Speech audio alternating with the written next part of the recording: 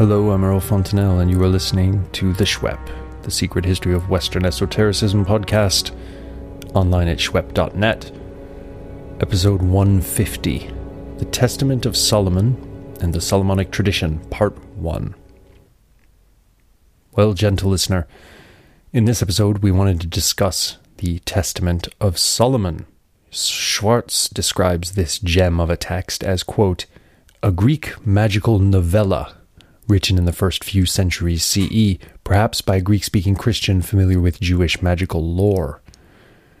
The text is a narrative in which Solomon traps the demons for the purpose of building the Jerusalem temple and revealing magical secrets. End of quote. So it has magic, it has early Christian lore and older Jewish lore. It has the figure of King Solomon, whose name is attached to so many books of addressative ritual across the Abrahamic spectrum. In short, this work has everything, and we need to talk about it here on the Schwepp. However, the figure of Solomon is so evocative, so incrustated with legends and amazing stories that a single episode was never going to be enough to do justice, either to Solomon himself or to his testament. So we're going for a 2-episode format. And even this will largely be an exercise in whetting our appetites for more Solomonic esoteric delights to come. Who is King Solomon? Well, he's the son of King David. He's the king of the ancient kingdom of Israel. Some scholars doubt that there ever was a King Solomon, but the general idea is that sometime in the 10th century BCE, there was a Jewish king called something like Shlomo, famous for having built the first temple to the Jewish God at Jerusalem, the city which was at that time the capital of the Bronze Age Hebrew kingdom. See episode 11 of the podcast for some notes on that interesting period in early Jewish history. The Solomonic Temple, the first temple, as it is also known, as opposed to the second temple, has never been excavated, so we can't really verify much about it from an archaeological perspective, but the scriptures and lore give us an awful lot of legendary material to go on, such that the Temple of Solomon and its various dimensions, different parts, its furnishings, and so on, as delineated with great detail in the first book of Kings, in the Hebrew Christian scriptures, became a popular locus for esoteric interpretation. We've seen this in Clement of Alexandria, in part 1 of our special episode exploring book 5 of the Stromates, and we'll see it again when we get to Freemasonry. For Freemasonry, the temple is a major element of their mythic worldview, and there's a lot of Solomon's Temple in esoteric traditions between these two historical poles of Clement and the Masons. But Solomon is so much more than the builder of the temple. He is the commander of angels, of demons, of jinn, depending on which school of thought you belong to. And he actually got these entities to do the work of building for him. The temple was not raised by human hands. He often commands the daimones. We'll use that sort of neutral term to cover all the various types of non-human intelligences discussed in different traditions, right? He often commands the daimones using a magic ring, or his seal, or one of his magic books, of which there are very, very many. In fact, in the last episode, we already saw this Solomonic magic book theme. The book Harazim was passed down from Noah until, as Morgan translates it, quote, Solomon the king arose, and the books of the mysteries were disclosed to him, and he became very learned in books of understanding, and so ruled over everything he desired, over all the spirits and the demons that wander over the world. And from the wisdom of this book, he imprisoned and released and sent out and brought in and built and prospered. For many books were handed down to him. End of quote. So Solomon is wise, and he has lots of magic books, but he uses them, among other purposes, for building. That is, building the first temple. Now, the text known as the Testament of Solomon is most likely, very roughly, contemporaneous with the Sefer Harazim, and certainly inhabits a thought world with many similarities to that great book of magic. In fact, although its overarching narrative structure is much more, narrative than the Book of the Mysteries, the Testament of Solomon also features loads and loads of magic. mostly astro-medical magical practices aimed at nullifying the different evil effects of given demons who are also associated with stellar bodies by using the right angelic names. Also, like the Sefer HaRazim, the Testament of Solomon is most likely, and here I'm boiling down a massive scholarly debate, which isn't really closed, but which has something like a consensus ever since McCown published his epic critical edition of the text in 1922 and made some quite measured and sensible comments.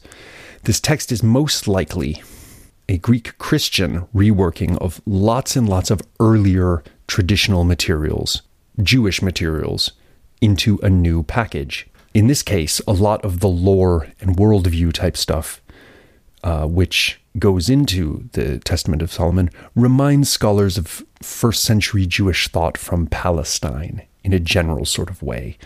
There are echoes of the Dead Sea Scrolls in the text, for example, and much other material, which has kind of a late Second Temple feel to it, but rewritten by a Greek-speaking Christian author or authors into a Christian version of the story. There is a theory about Hebrew originals to the text or parts of the text, but whether this is the case or not, it's pretty widely agreed that the text as we know it, the Testament of Solomon, was composed in Greek. McCown dates the text to the early 3rd century. A range from the 1st to the 3rd seems to satisfy most scholars, although there's always someone who wants to make it a late sort of East Roman production. Also, kind of like the Sefer HaRazim, the work exists in tons of very different manuscripts and has been pieced together into a single whole, aiming at being as close to the original source text as it can be, and most likely not too far off, in this case by McCown. Unlike the Sefer HaRazim, however, most of our manuscripts of the Testament of Solomon are early modern. In other words, this is not pieced together from ancient papyri, although a few papyrus fragments do survive. This text was copied in various versions right up until the advent of widespread printing, and often in very divergent contexts. One 16th century manuscript survives from the monastery library of Mount Athos. Another one, Harleian manuscript 5596, dates from the 15th century and contains an incomplete version of the Testament, spiced up with lots of extra astral, magical, and demonological lore by an anonymous late medieval practitioner scholar, and bound together with the text known as Clavicula Solomonis, or Lesser Key of Solomon, one of the most popular grimoires of the Latinate High Middle Ages. We mentioned just these two manuscripts to indicate both that this text went on to have a long life in what we might call the ecclesiastical mainstream. If Mount Athos is mainstream, it certainly is a prestigious center for Orthodox Christianity, although, as we know, a lot of rather, interesting and esoteric thought and practice seems to have found a welcome there. So it exists and is transmitted in that context, but it also has a life in the world of magic books, or if you like, in the Solomonic magical tradition, right? Where the text of the Testament gets mixed up with more practical recipes and an actual piece of proper addressative magic, the Key of Solomon. For more on these manuscripts, you can see the introduction by Dooling in Volume 1 of Charles Worth's Old Testament Pseudepigrapha, pages 937 to 939, for more on the manuscripts. And Dooling is the translation we'll be citing in this episode. And keep listening for some attempt at making that idea of a Solomonic magical tradition less vague and more concretely historical. This is no simple task, it turns out, because when you start to look at the traditions surrounding King Solomon, you end up in territory not unfamiliar from the traditional mystiques surrounding names like Pythagoras and Hermes, both very familiar to listeners to this podcast. Solomonic can function almost like a genre or flavor, rather than a concrete tradition of the sort scholars can trace. Just as with those two, Pythagoras and Hermes, it's possible, and indeed it's a rampant practice, to talk of a Solomonic tradition in a really vague way. And just as with those two, we have many, many books with the name Solomon written in the author section. Just as whenever we hear the words Pythagorean tradition, we expect something likely in the realm of esoteric speculations about number, writ broadly, and whenever we hear something about the Hermetic tradition, we expect either some astrological or alchemical technical material, some late antique theosophical speculation, or a charming combination of the two. So when we hear Solomonic tradition, we are very likely in for something to do with complicated angelologies, complicated demonologies, or both, and lore associated with commanding or otherwise negotiating these daimonic entities. Still, that's pretty broad, and there's a lot more to the Solomonic mystique than just the angels and demons. There are the legends of the building of the temple. There's the magic ring, along with his many other magical items, notably his seal, the Seal of Solomon, which has the reputation for being the sovereign sigil when trying to command daimonic entities. Although there's a lot of different seals of Solomon out there in the literature, so if you're planning on getting practical with this material, you want to make sure you have the right one. And in the Islamicate tradition, his flying carpet, to mention just a few of his many famous magical items. There is the story of his love affair with the Queen of Sheba, which is one of the most fertile sort of myth cycles in the Abrahamic world. And the related story of how Solomon, who was the archetypally wise king, ended up being seduced by love into worship of foreign idols and falling from the true faith, making him, among other things, the prototype of the Faust figure in the Western canon. Now, people often ask me, it happens a lot. They say, Earl, I love me some Solomonic grimoire, but how far back does the figure of Solomon, the tragically flawed magician who can command the daimones, actually go?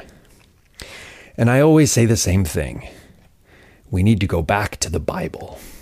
If you will open up your Bibles at 1 Kings 4:20 and keep reading till 4:34, you will find the basic biblical text upon which so much later Solomonic tradition expands.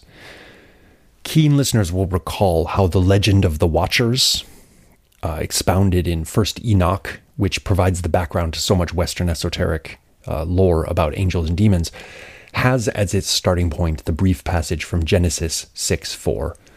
There were giants in the earth in those days, and also after that, when the sons of God came in unto the daughters of men, and they bare children to them, the same became mighty men, which were of old, men of renown. See episode 51 for a refresher on the Enochic textual tradition, if you need one. Well, the story of Solomon in the Book of Kings is a lot longer than that, but it similarly contains a compressed account featuring many of the elements which would be expanded massively in the later traditions about Solomon. Solomon is the son of King David. We learn of his life in the first book of Kings, but he is also, like his father, an author. In fact, he's the author of part of the scriptures, the books of Proverbs, Ecclesiastes, and best of all, the erotic poetry of the Song of Songs, or Song of Solomon, are all canonical scripture for Jews and Christians, and are all attributed to Solomon. There's also a massive pseudepigraphic tradition attributed to him, including the Odes of Solomon and the Testament of Solomon, to which we will eventually get, I promise. What we also find is endless references to other books of Solomon that are not necessarily real books, and we'll get to that as well. Here is what the author of 1 Kings tells us of the great Solomon, starting from 1 Kings 4:20. I'm quoting the King James Version as always on the Schwepp, preferring sonority to accuracy in translation. And as we go through this text, I'm going to leave out the bits about, for example, how many bushels of grain, how many fat oxen, soldiers, chariots, and so forth Solomon was in charge of. It was a lot of all of these things, take my word for it. There's a lot of time spent on describing how rich he was. But we're just going to try to concentrate on the interesting points for the later esoteric Solomon, who comes into being in the tradition. Quote, "And Solomon reigned over all kingdoms from the river unto the land of the Philistines, and unto the border of Egypt. They brought presents and served Solomon all the days of his life. And God gave Solomon wisdom and understanding exceeding much, and largeness of heart, even as the sand that is on the seashore. And Solomon's wisdom excelled the wisdom of all the children of the east country, and all the wisdom of Egypt. And he spake 3,000 proverbs, and his songs were 1,005. And he spake of trees, from the cedar tree that is in Lebanon, even unto the hyssop that springeth out of the wall. He spake also of beasts, and of fowl, and of creeping things, and of fishes. And there came of all people to hear the wisdom of Solomon from all kings of the earth, which had heard of his wisdom. So, Solomon is very wise. Solomon also seems to be a kind of natural philosopher along Aristotelian lines, in the sense that he speaks of all these different kind of biological forms, and his wisdom concerning them is considered worth traveling to hear. Now, the next major thing that happens in the story of Solomon is that he contacts Hiram, who is the king of Tyre, or Tyre, the great Phoenician city, and tells him that he has purposed to build a house for the Lord. And Hiram says, "Good idea, I shall supply the cedar wood." Now, the whole story of Hiram and Solomon's friendship or relationship becomes very important in the text, and very important in the foundational myths of Freemasonry, which we will get to in good time, but for now, we note it in passing. In chapters 6 to 7, we get the dimensions and furnishings of the temple, and this goes on and on and on, but I'll give you a little taste of it. And the house which King Solomon built for the Lord, the length thereof was 80 cubits, and the breadth thereof was 20 cubits, and the height thereof 30 cubits. And the porch before the temple of the house, 20 cubits was the length thereof, according to the breadth of the house, and 10 cubits was the breadth thereof before the house. And for the house he made windows of narrow lights. And against the wall of the house he built chambers round about, against the walls of the house round about, both of the temple and of the oracle. And he made chambers round about, etc., etc., etc. He furnishes the place. There's all kinds of cool candlesticks and stuff like this. Now, needless to say, all of these sort of dimensions were appearing as they do very cryptically, without much explanation, in what many people regarded as sacred scripture, provided endless matter for esoteric speculation based on number, based on macrocosm, microcosm, based on various forms of supposed esoteric messaging in the text, and so on. So this passage and its continuation, which I invite you to check out if you can handle all the cubits, is a very important text for Western esotericism going forward. Now, once work is done on the temple, Solomon orders that the Ark of the Covenant be brought in and installed in the Holy of Holies of the temple. No more the wandering God of a pastoral people, Yahweh now has a permanent home. And here we get a fantastic passage which has some proper creepy vibes. This is 1 Kings 8, 9 to 13. There was nothing in the ark save the 2 tables of stone, which Moses had put there at Horeb, when the Lord made a covenant with the children of Israel when they came out of the land of Egypt.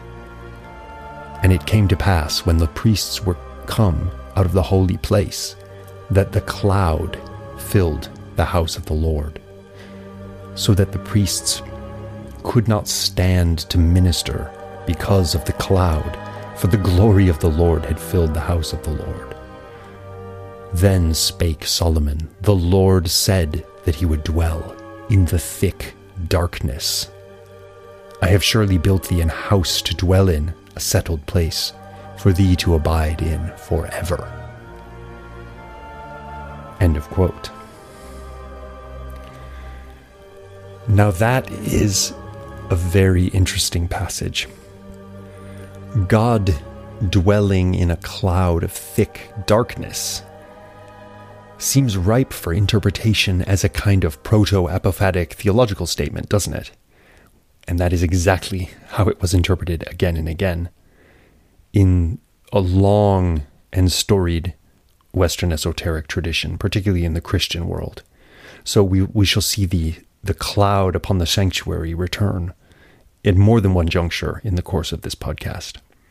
Now, in chapter 10, 1 through 6, we first meet the Queen of Sheba. Now, this Sheba is most likely referring to the South Arabian kingdom of Saba, which encompassed at the time parts of what's now Ethiopia and the Yemen. Quote, "And when the Queen of Sheba heard of the fame of Solomon concerning the name of the Lord, she came to prove him with hard questions. And she came to Jerusalem with a very great train, with camels that bear spices and very much gold and precious stones. And when she was come to Solomon, she communed with him of all that was in her heart. Solomon told her all her questions. There was not anything hid from the king, which he told her not. And when the Queen of Sheba had seen all Solomon's wisdom, and the house that he had built, and the meat of his table, and the sitting of his servants, and the attendance of his ministers, and their apparel, and his cupbearers, and his ascent, by which he went up into the house of the Lord, there was no more spirit in her. And she said to the king, It was a true report that I heard in mine own land of thy acts and of thy wisdom." End of quote. Now, the story of Solomon and the Queen of Sheba doesn't come in for much elaboration here in the scriptural text.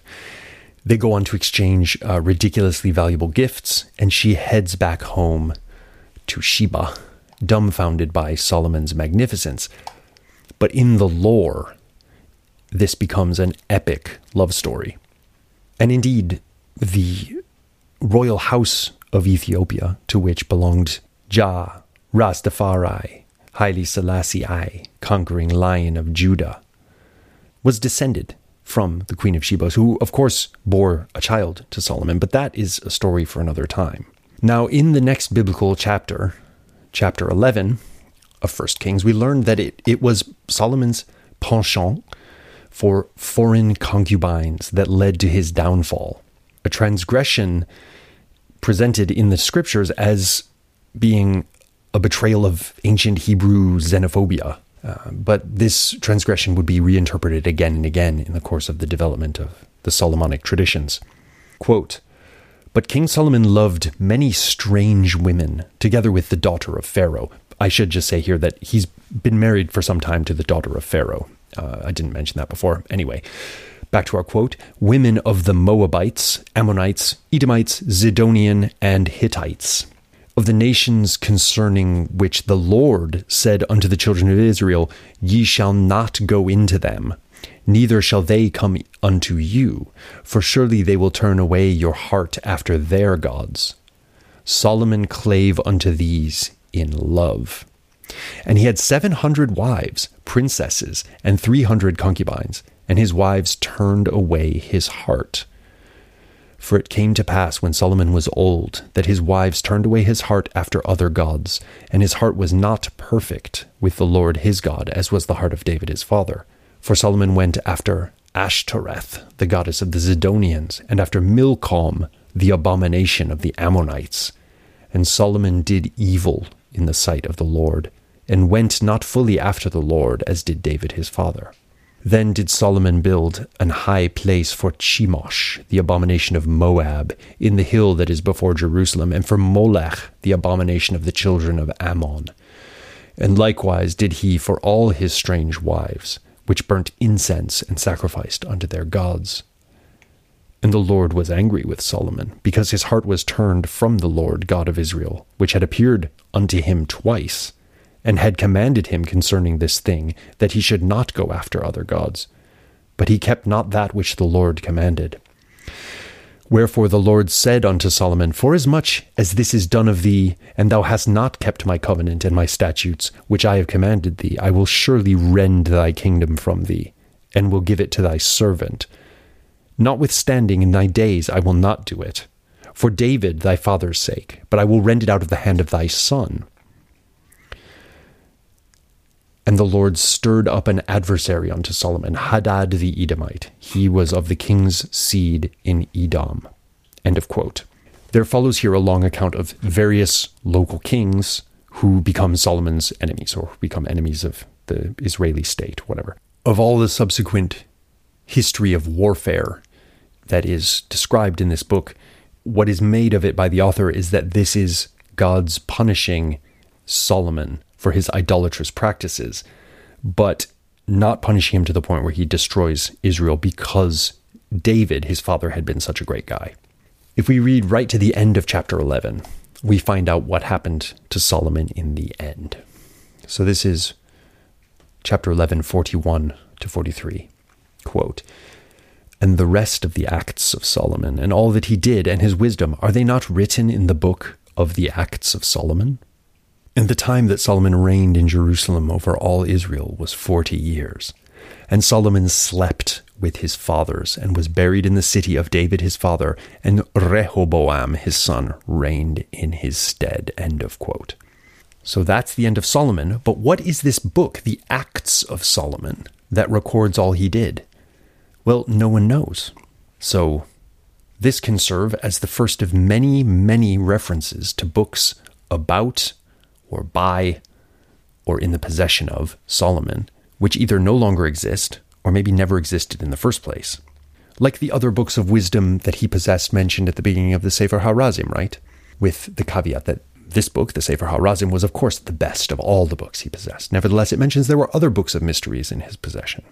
So these scriptural passages shed some light on what makes Solomon special and on his life story. He is notoriously wise. He builds the temple, though in the biblical account, it is explicitly ordinary humans who do the building.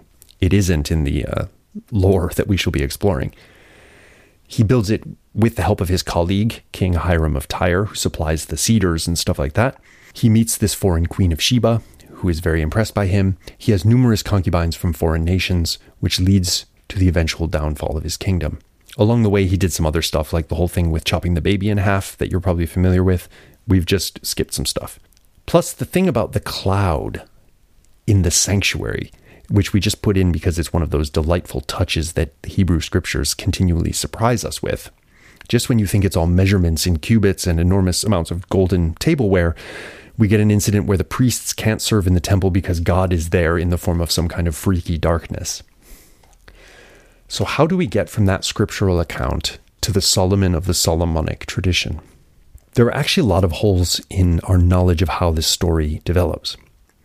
Between whenever the books of Kings were written down, sometime in maybe the 7th century BCE or the 6th, when these Hebrew scribes are looking back on their history and kind of reformulating it as sacred history, right? From then until about the 1st century CE, so a good 6, 7, maybe 800 years, we don't have a lot of help from the textual tradition. But it's clear that the Solomonic legend must have been developing apace in the meantime, because when we find it first mentioned in the 1st century, it's clearly shows some of its formative character. There's a reference in the Gospel of Matthew, chapter 12, which might be to the extended Solomon legend, but it doesn't give us much to go on. But in Josephus's Jewish Antiquities, we get a glimpse of what is clearly a highly developed Solomonic tradition, with a lot of the trimmings we will come to expect.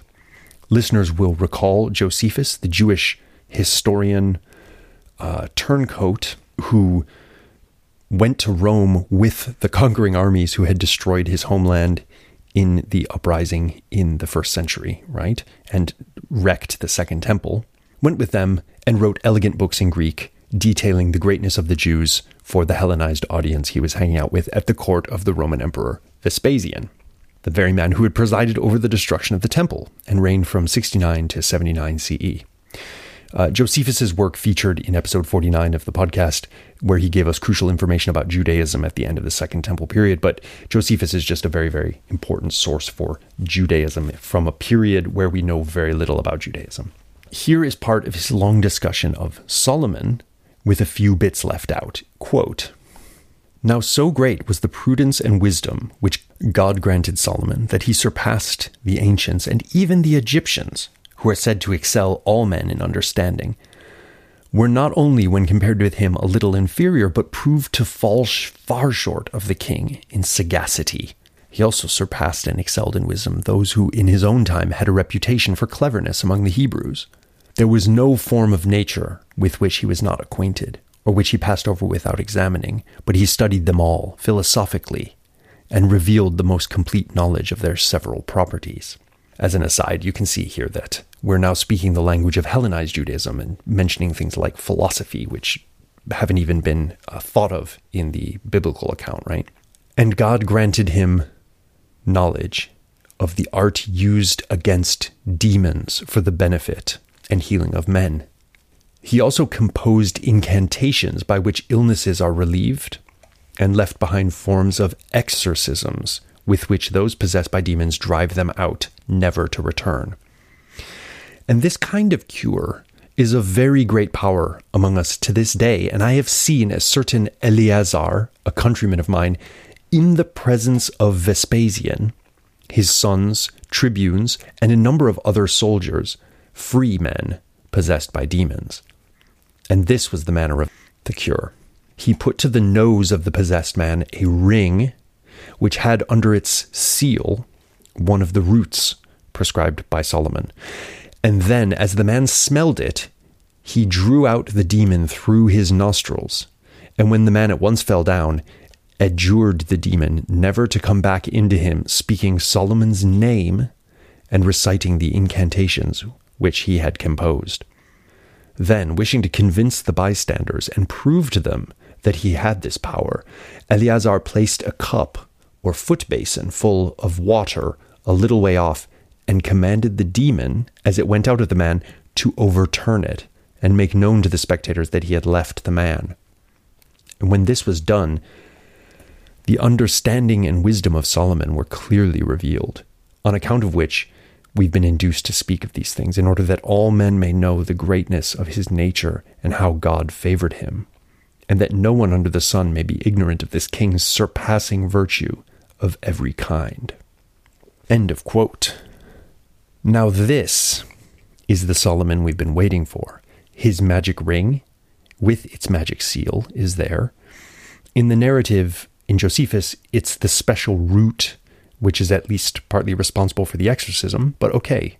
Many magical recipes that we know from the literature require multiple talismanic items and ingredients to work. The ring with its seal, able to command demons at will become a key piece of Solomonic accoutrement. And so having a ring like Solomon's, with the right seal on it, would obviously be a desirable item for any addressative practitioner to possess. The bowls of water that the demon knocks over are not exactly total classics of Solomonic tradition, but they do have their later echoes, as we shall see. Last but not least, we see here a new concern with demons, possession by them, and the accompanying need for exorcism. I say new, we certainly don't find that in the biblical account. And as we've remarked before in the podcast, this interest in exorcism, or even the idea of exorcism, was a new thing in Greco-Roman culture at this time, and seemingly came along with the widespread importation of Near Eastern beliefs in the early centuries CE, such that by the 3rd century CE, we find even polytheists like Porphyry active in exorcising demons, daimones. See episode 125 of the podcast. Whereas in earlier centuries, Mediterranean polytheists of the Greco-Roman stamp didn't even have a concept of daimonic possession or demonic possession. Possession, sure, but this was enthusiasmos, divine possession. And while that might be scary, if you encountered it, it wasn't something you wanted to stop through invoking names of power or anything like that. Well, it is now. In Josephus, the exorcist, quote, adjured the demon never to come back into him, speaking Solomon's name and reciting the incantations which he had composed, he being Solomon. End of quote. Solomon's name, like Jesus' name in the early Christian magical tradition, and indeed in the New Testament accounts of exorcisms, right, was a sovereign name of power when attempting to get rid of unwanted demonic occupants.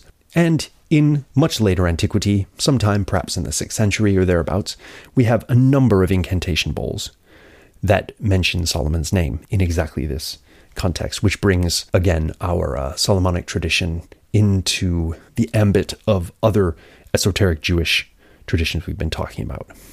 Now that we've arrived at this King Solomon of the 1st century CE, who clearly has an established character as a ring-wielding commander of demons, we can finally talk about his testament Join us next time for an exploration of that text and a preview of some of the many shoots which sprung from the fertile tree of Solomonic legend in later Western esotericism. Until then, be like the Seal of Solomon, which has the power to command all the demons and jinn, and stay esoteric.